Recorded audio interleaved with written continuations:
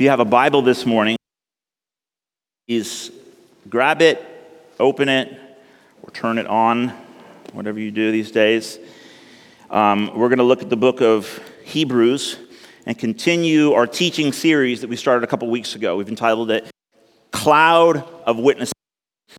It's out of a verse in Hebrews chapter 12. So let's read there now. Obviously, if you didn't bring something to read, you can look up on the screens. Hebrews 12, chapter 12, verses 4. Since we are surrounded by so great a cloud of witnesses, let us also lay aside every weight and sin which clings so closely, and let us run with endurance the race that is set before us, looking to Jesus, the founder and perfecter of our faith, who for the joy that was set before him endured the cross, despising the shame, and is seated at the right hand of the throne of God.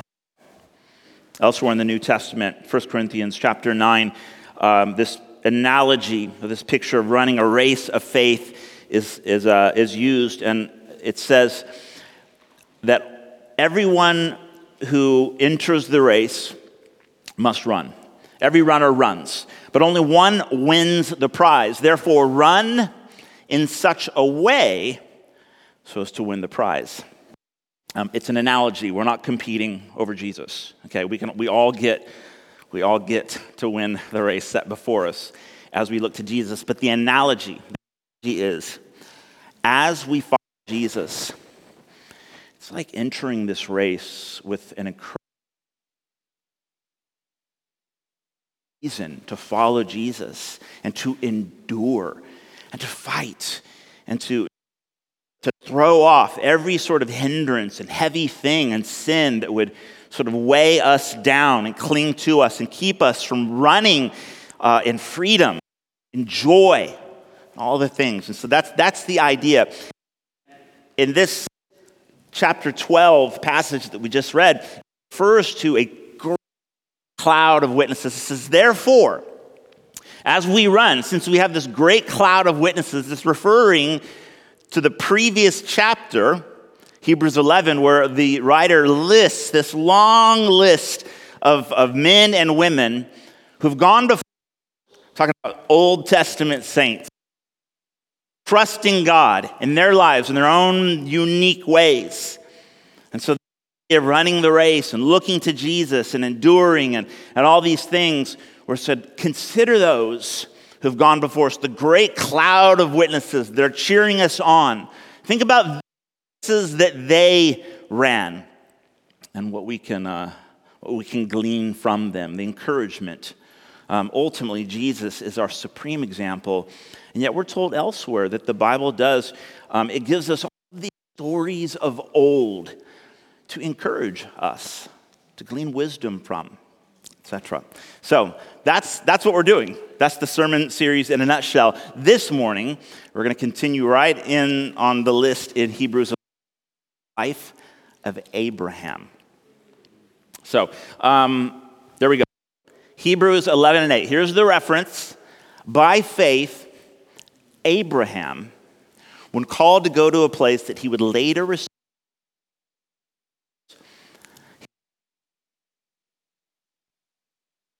he did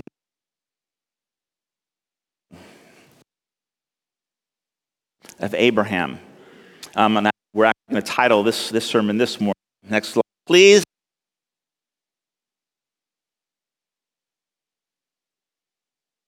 Slide, pretty please. Thank you.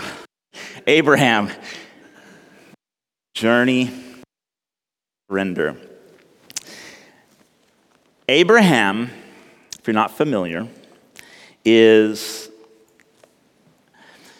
Abraham's story is a story of a man who was on a journey of surrender, learning to trust God in ways that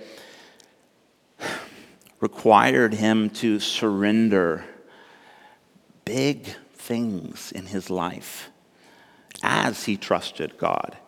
Really, it's a story of faith, but I would suggest, I would insist, more specifically, it's not just about a man who believes.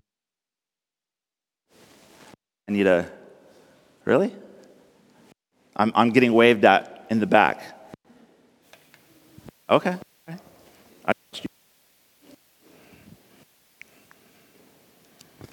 There we go.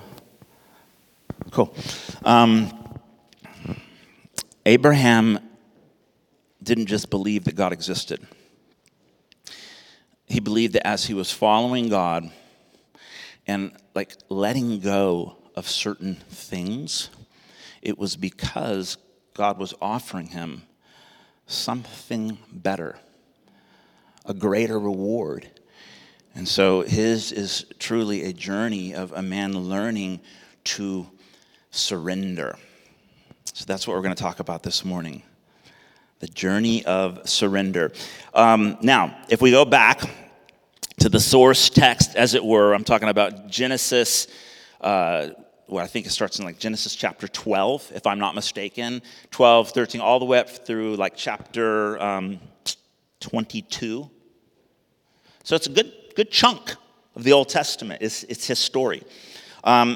If you kind of zoom out and try to capture the essence, like there's the details, which are important. There's some really bizarre and cool details in the story, but there's an overarching story that's being told. There's something that sort of connects all the dots, and that's what I want to help us to get this morning. What's the big picture? What's the real journey here? It begins in Genesis chapter 12, and we're introduced to Abraham, this wandering Aramean out in the desert who somehow has this encounter with God, which says something in itself. Some weird dude out in the desert who's like hearing God. How about that? Abraham, we're told right up front some specifics about the man. Number one, as soon as he heard God, and God said, I want you to go. I've got a place for you to live and a family for you to have, and through you, I'm going to do incredible things, and the world's never going to be the same if you'll trust me. And we're told immediately Abraham went. Because there was something about the man that he was eager to respond. He was eager to actually trust God, and not just in theory, but to actually go. It says that he went. Secondly, this is all right up front in the introduction of Abraham. He went. Secondly, he knew how to build altars. He was a worshiping man. Just in Genesis 12, 2 times, within just a few verses, we're told that Abraham would go and then immediately build an altar. And then he would have this other encounter, and God would sort of nudge him a little bit and remind him of the promise. And he'd go a little bit further, and then he'd build another altar. And all throughout his story, Abraham is worshiping. He's building these altars. So he's a spiritual man. He knows how to worship. And thirdly, we're told right up front that Abraham is an incredibly human. You learn almost immediately that Abraham truly is not the hero of Abraham's story. He's just a normal guy. Okay, maybe normal is not quite right. Just out there, living in the desert, listening to God, going on these incredible adventures. But he's an imperfect man. He's a normal man. In fact, Genesis 12, sort of the introduction of Abraham, if you will, we're told that after he goes, builds a couple of altars to sort of commemorate the journey as an act of worship, immediately a famine breaks out. And he takes off for Egypt, hoping that he can find some food. And because his wife is beautiful, he tells her to lie to anyone who asks. Don't tell them you're my wife, because they'll kill me and just take you for themselves, because that's how the ancients did it, apparently. No, don't tell them we're married. Tell them that you're my sister. Maybe that'll work out. Like, what a punk move. And maybe there's like an ancient context to it all, which I'm sure there is. Regardless, not cool. This actually happens again later on in the story. And the point being, Abraham, he's got some boldness about him. He is a spiritual man, to be sure, but he's also got some fear in the mix. He is a mixture, just like all of us, and I think that's important. Abraham is not the hero of this story.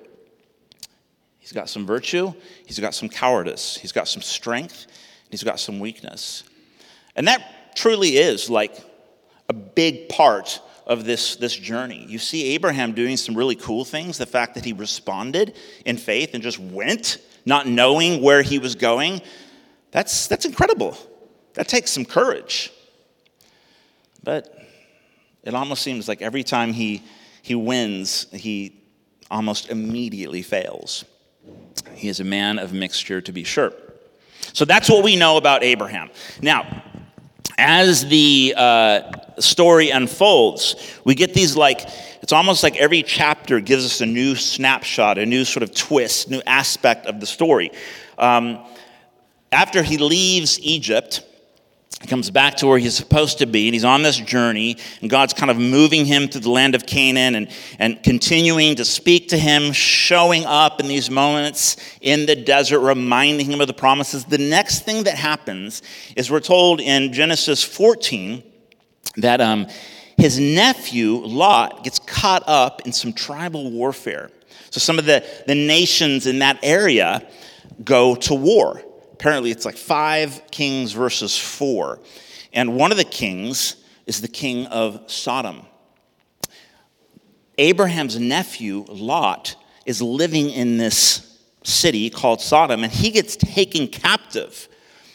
One of the neighboring allies of Abraham is able to get to Abraham, and tell him what's happening. And so Abraham goes to rescue his nephew. Bold move. Bold move. He does have some courage. Although I do wonder about his motives. He ends up rescuing Lot. He rallies the troops, gets his nephew back, and then we're told that this mysterious figure, the high priest, or the priest of the Most High God named Melchizedek. Anyone ever heard of Melchizedek? I mean, you're like, man, get to the point, Simon. Where are you going with any of this? This is the story. We got to get into the story. Melchizedek, this mysterious figure who's referred to as the priest of the Most High God. He comes out as Abraham's retrieving his nephew. And the king of Sodom comes out and he's like, thank God you got our stuff back. Keep the stuff, just give me the people. And Abraham's like, no, take it all. I don't want you to think in years to come that you made me rich. I don't want to be in debt to you. And besides, I made an oath to God I wasn't going to keep any of it. Melchizedek comes out, brings bread and wine, lays it before Abraham, and they share this meal together. And we're told that Abraham gives 10%, a tithe, is the word, to this priest named Melchizedek. He gives him an incredible sum of money. So we're going to take up an offering now. Kidding, I couldn't resist. Some of you are like, that's not funny. I've triggered you. So sorry. This is the part of the story that has to do with money. Talking about surrender. Talking about the story of a man who is on this journey of faith, learning to trust God and surrender certain things along the way that he might grow in his trust. And the first thing is money. A lot of money, apparently. How do you guys feel about that? How do you feel about giving cash to, a priest, a church, an institution, something in the name of God? And that is actually properly triggering, is it not? To be sure, if I had to guess, I would say the majority, if not all of us, in different ways, to varying degrees, have been manipulated by someone to give money in the name of Christendom. And so it's like just me bringing it up. I'm aware. It brings up all sorts of stuff. Surrendering your money to God. That's the first moment in this story. Let's keep going. Genesis 15 through 16. He's continuing on this journey through the desert, and God keeps showing up, keeps reminding him that I've got a family for you. I know you're old. I know your wife is barren. I know this doesn't make sense. I know you don't really know where you're going, but if you continue trusting me, I've got a family for you. I've got a son for you. And through your family and his lineage, you're going to become a nation. And you're going to bless the world. And this is the promise over and over. God keeps showing up and reminding him of this promise over and over. At some point in time, so he's 75 when he sets out. When he's about 86. This is the part of the story where we're given a whole bunch of numbers, like specific ages and lengths of time. So he's given the promise initially. He sets out initially when he's 75. We're told that explicitly. When he's 86, he still has no child. So he gets the idea. He'll sleep with his wife's servant, a woman named Hagar. It's almost this picture of Abraham saying, right, it's actually him and his wife sort of agreed together to do this. It's almost as if they're like, right, God has promised to give us a family, but it's been how long now? Over 10 years? Maybe we need to help God.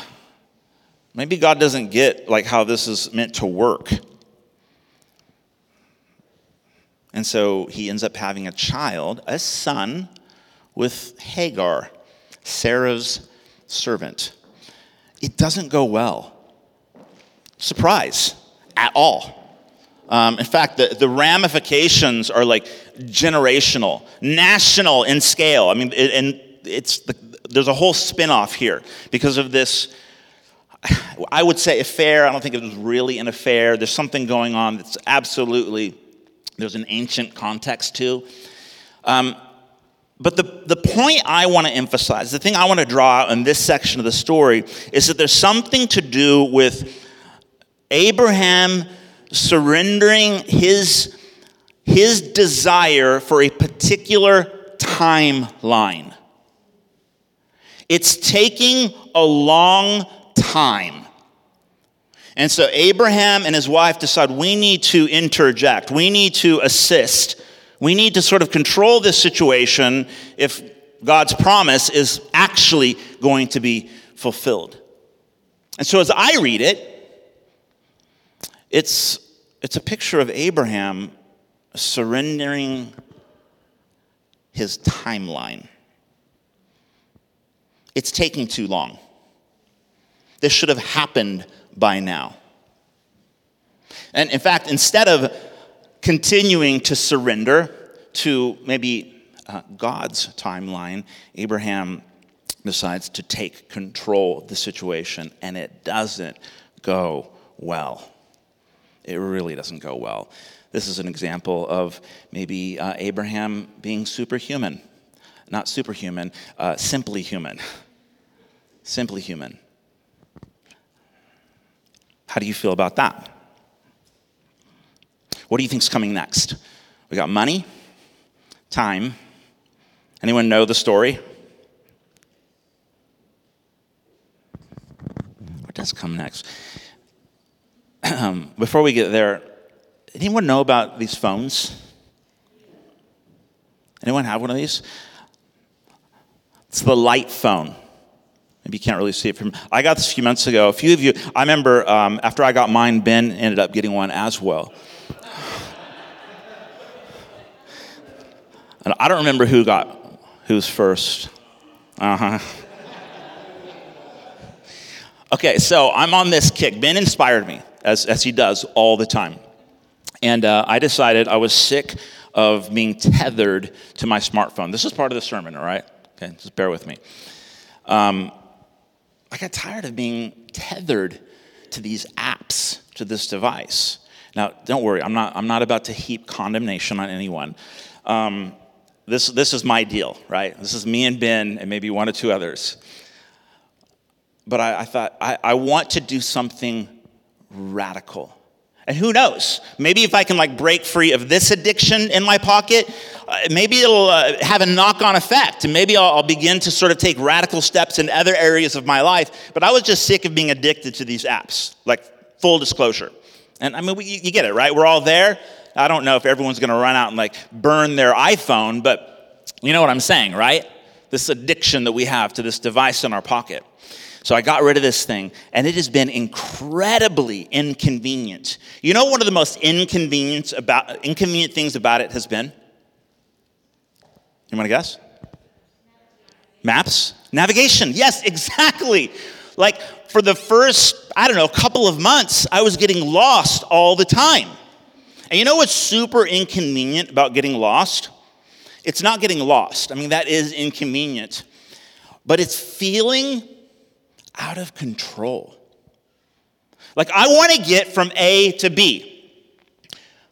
The maps will tell me how to get there and exactly how long it'll take. And I love that. It gives me a sense of I am in control of my destiny. Now, this might be a bit of a stretch. I get it. Okay, it's an analogy.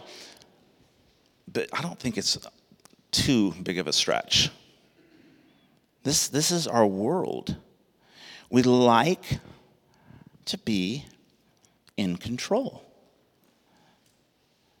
We must be in control. Being out of control or relinquishing control is not a popular thing. It doesn't sell products. It's not sexy. It doesn't feel great. We want to be in control. Reading the story, the journey of Abraham, who gives his money, who's confronted with his timeline, it gets right to the core of the human condition. It's been really good. It's so painful. Now, it's been 6, 7, 8 months? I don't know. Guys, little secret. Okay, I'm old, okay? So not all of you are as old as I am. But I remember vividly being able to drive from A to B without a navigation device. So I was convinced in my mind, I think I can do it again. You can. You can. It's actually possible. I can go pretty much anywhere in the greater Portland area now just by glancing at Google Maps. And just because, I have to memorize 2 or 3 exits, no big deal. That had nothing to do with my message other than it feels really good to not get lost all the time now. But it's still incredibly inconvenient, feeling like I've relinquished control. The next part of the story, Abraham, he has this illegitimate son. That does not go well at all. And then God meets him again, and he says, Abraham, now you need to trust me. In order for this plan to work out, it's going to require that you stop trying to control this process and trust me. Trust me. Trust me radically. It'll hurt. It'll feel inconvenient, but trust me. And so after he has this illegitimate son, Ishmael, poor guy, God says, now Abraham, I am going to give you a son.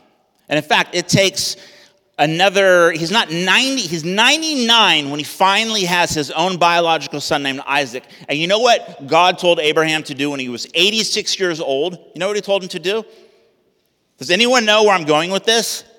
He tells him to circumcise himself, to cut off the foreskin of his penis.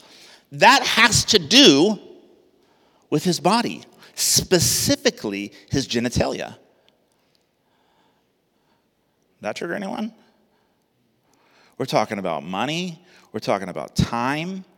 We're talking about your body, specifically your genitalia. what's he going to surrender next? I mean, these are the things. These are my things, my money, my time, my body. And God is patiently and systematically saying, give it to me. Trust me with it. Let go of that thing. And some of you are like, I don't know, Simon. Really? Is that what this story is about? Mm-hmm. I believe it is. I think there's layers to it for sure. Oh, it's a brilliantly told story. It's poetry. And yes, I think that's exactly, it's a story of faith. But not just faith in the purely abstract sense, believing that God exists. It's Abraham didn't just believe God exists. He believed that he was a rewarder of those who would seek him. This is what James says specifically about Abraham. He didn't just believe that God existed. He believed that as he let go of one thing, God would give him another. As he relinquished control of this thing, God would reward him with a better thing. As he let go of money, God said, I will bless you with true riches. As you relinquish your compulsion to control time and be in charge of your life's timeline, relinquish control of that, and I will give you something better. It's a journey of learning how to trust, i.e., it's a story of surrender. That's exactly what this story is about. And with all the big things, the most triggering, controversial, frustrating, this will just freak you out to the core things. Your money, your time, your body. Surrender. And then there's Genesis 18 through 20. This whole story is sort of like interwoven in another story of ongoing conflict and violence. You know that. This is the part of the Bible where we're introduced to Sodom and Gomorrah. Sodom. That crazy story. The whole time that Abraham is being led by God on this journey through the desert, we keep sort of like panning over to this other story taking place. There's a war going on, there's tribal conflict, and there's these cities named Sodom and Gomorrah. And at one point, it zooms right up into the city, and we find ourselves at Lot's house. There's some angels have shown up because Abraham had been interceding for the people in Sodom. So angels go to see if there's anyone there worth rescuing. They go to Lot's house and say, Lot, you got to get out of here. You and your family have got to get. And we're told that the men in the city try to break into his house and said, give us these men, these angels who appeared as men. Give them to us that we might have our way with them. And Lot's like, no. Here, take my 2 daughters. I mean, it's like unthinkable violence. Unthinkable violence. This is happening the whole time that Abraham is on this journey of learning to surrender, trusting God. It's this contrast of like, here's our broken world, here's evil and violence, and then there's God right in the middle of it all, telling another story, teaching this other man and his family, this is what it looks like to trust me, to be blessed by me, and to be a part of what I want to do in the world. Which brings us to Genesis 21, 22. This is the part of the story. Now Isaac's been born. That's his son. It's my son as well. He's 99 years old now. We don't know exactly how old, or he was 99 when he had Isaac, so maybe he's in his hundreds now. He's an old guy. His son's growing up, coming of age, and God says, right, one more part of the story. One more layer to peel back. You've surrendered your money. You've surrendered your time. You've surrendered even your very body. Now I want you to give me your son. The son that I gave you, I need you to give him back to me. Like child sacrifice? That doesn't make any sense. That's what the other gods tell their people to do. You know, you don't do that. Yeah, I need you to sacrifice your son. What does that even mean? Like, really? Sacrifice my son? In fact, I want you to go up this mountain, prepare the sacrifice. You know how to build an altar, right? Yeah, I know how to build an altar. Okay, good. That's what we're going to do. I want you to worship me on this mountain. Bring your son. He's going to be the sacrifice. We've gone from money, time, sex, or body, I should specify, to now, what is it that's really the thing? Let's talk about your precious. See if I can get my ring off. This is your precious. See, eventually, at some point in the journey, God says, now let's talk brass tacks. Let's get right down to it. Let's peel back the final layer of your soul. What's that one thing that if I were to ask you to surrender, you might actually say, you know what, God? Nope, forget it. Not this thing. Not my precious. There's too much at stake. Too much of my security. Too much of my identity. I mean, if I give up that's almost like you asking me to cease existing. In fact, this was the son you gave me. You're not even asking me to give up something evil.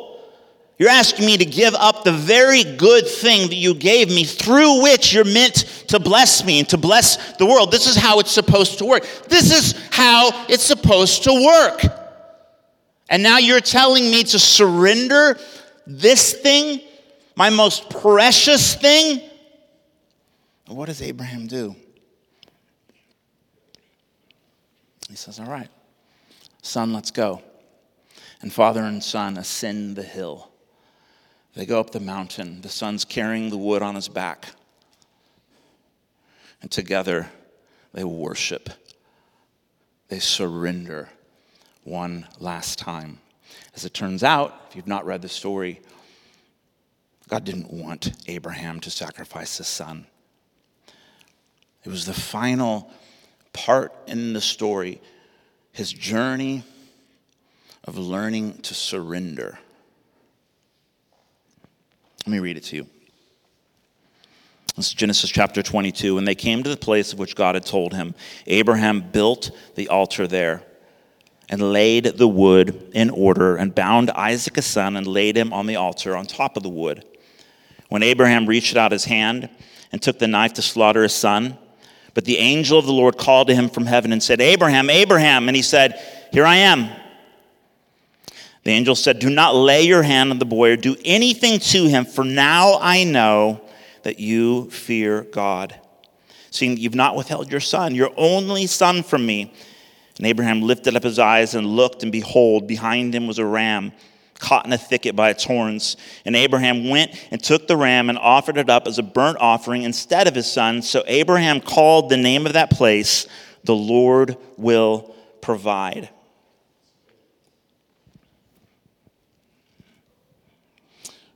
Now I know that you fear me. We talked about that last week. We had an amazing conversation in our ecclesia. If you're not in a small group, guys, that's where the action's at. We spent about 2 hours talking about what does it mean to fear God, and why does he want us to fear him? What do I do with that? Here we are again. Now I know that you fear me. Why are we so terrified of relinquishing control in our life? What is it that we're really afraid of? I'm not really afraid of getting lost. Someone's been texting me a lot up here. What's going on here? Cool. I got lost yesterday morning. I was going to the cafe down the street. I knew exactly where it was. I think I must have driven through a wormhole or something. Like, honestly, I don't know how I got lost. It wasn't getting lost that scared me. I was about to blow a gasket. I was so frustrated because in a moment I felt like I'm out of control. This is terribly inconvenient. What is it about relinquishing control that terrifies us so much? Why do we find it so difficult to let go of our money? Why are we compelled habitually to want God to bend his will according to my timeline? Why, when someone starts talking about how God might want to be glorified in my body, does that make me want to pick up a weapon and retaliate? What is the real fear? Our compulsion to control is actually a response to fear. It's our attempt to control the fearful things around us. That's why I need to control, because I'm afraid of something. I'm afraid of something bad happening to me. I'm afraid of losing something that I'm not meant to lose because there's a part of my identity embedded in this thing. And so I'm afraid. I'm afraid of losing that thing. I'm afraid of being rejected. So I control that thing. I control that family. I control that situation because of fear. Fear of what could happen if I let go of that thing, if I relinquish control, if I surrender that thing. It's ironic when I'm controlling something, that's usually the surest sign that fear is in fact controlling me. It's just a manifestation of fear taking its effect in a particular area of my life. I have to control it because the fear is actually controlling me. That's how it works. Isn't that true?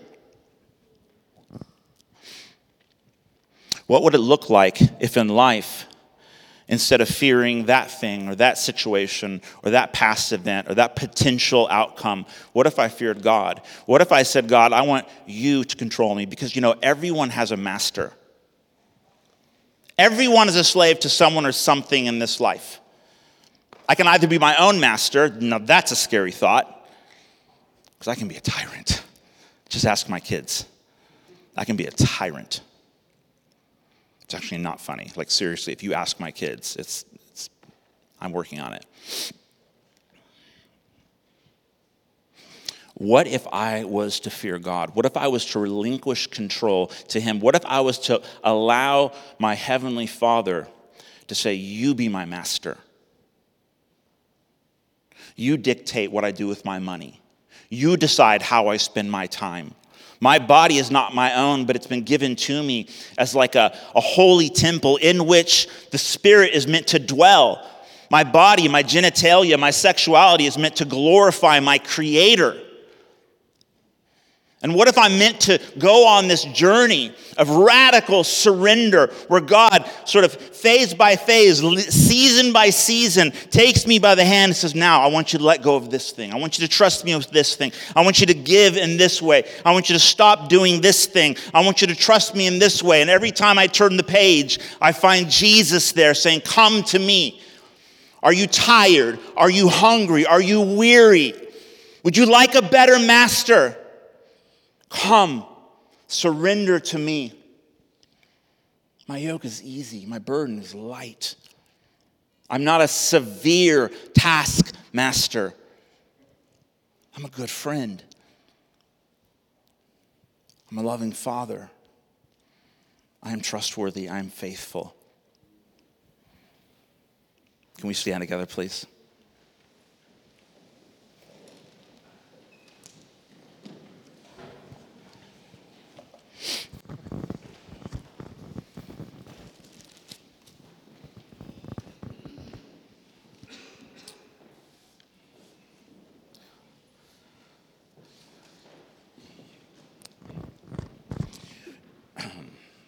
In just a minute, I'm going to invite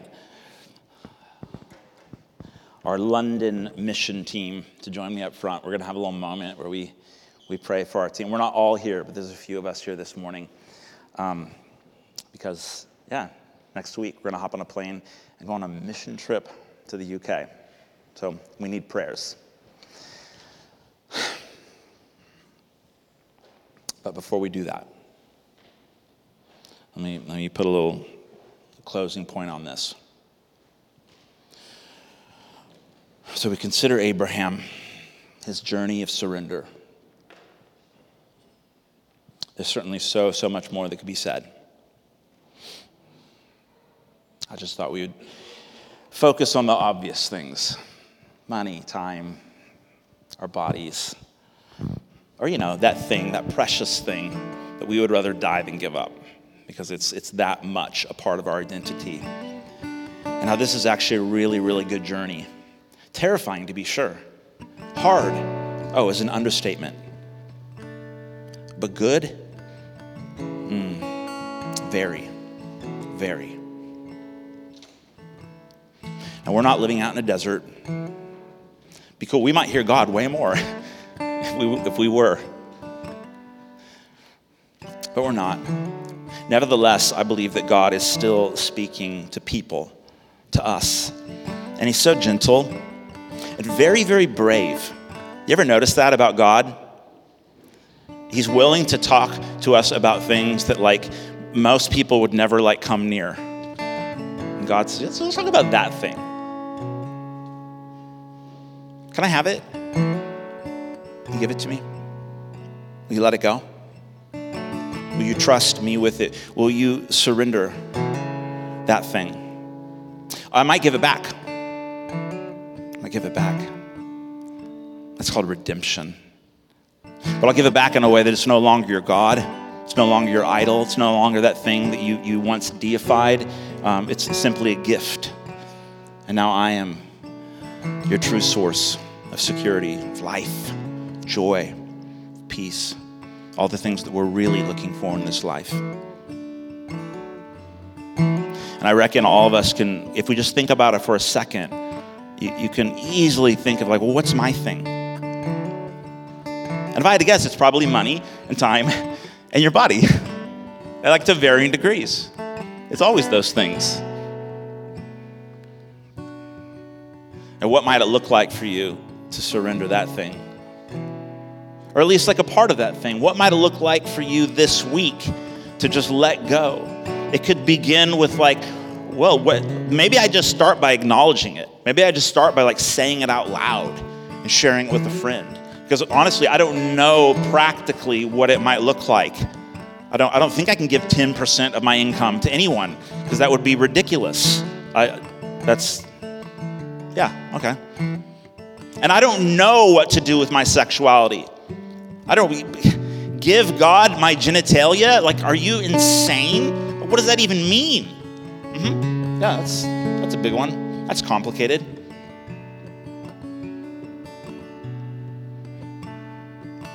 And so perhaps you open up to a safe friend, someone who can walk with you. Say, okay, I'm not going to tell you what to do, but dang it, I'll hold your hand. We'll figure this out together. We'll trust Jesus together.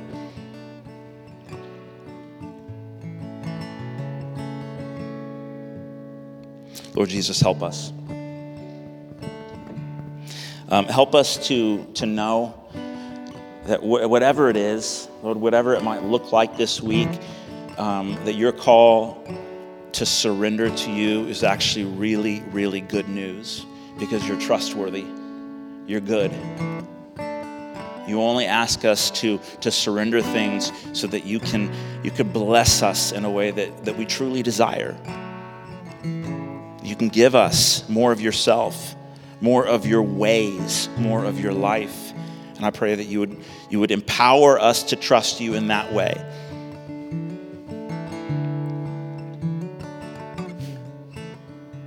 Whether it's a little subtle thing or something really, really big and scary, Lord, help us to take the next step, or at least to begin the conversation, so that we would experience more of your life, more true freedom, that we would be able to enjoy the good things without making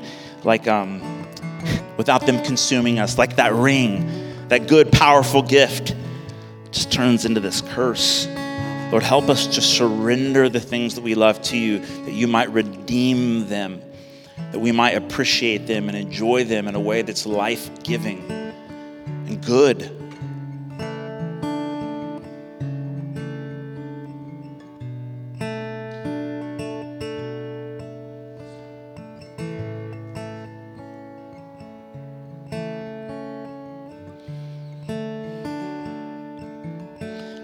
Lord Jesus, help us to be radically honest with ourselves instead of racking our brains to try to find ways of avoiding things, hard things. Lord, help us to be vulnerable. You don't manhandle us. You don't take us by the back of the neck and like make us do things that we're not ready for. Lord, help us to trust that you're gentle. You are kind. You're a good shepherd. You don't use your rod to beat us. You use it to protect us. Help us to trust you as we surrender everything into your hands, all of our life.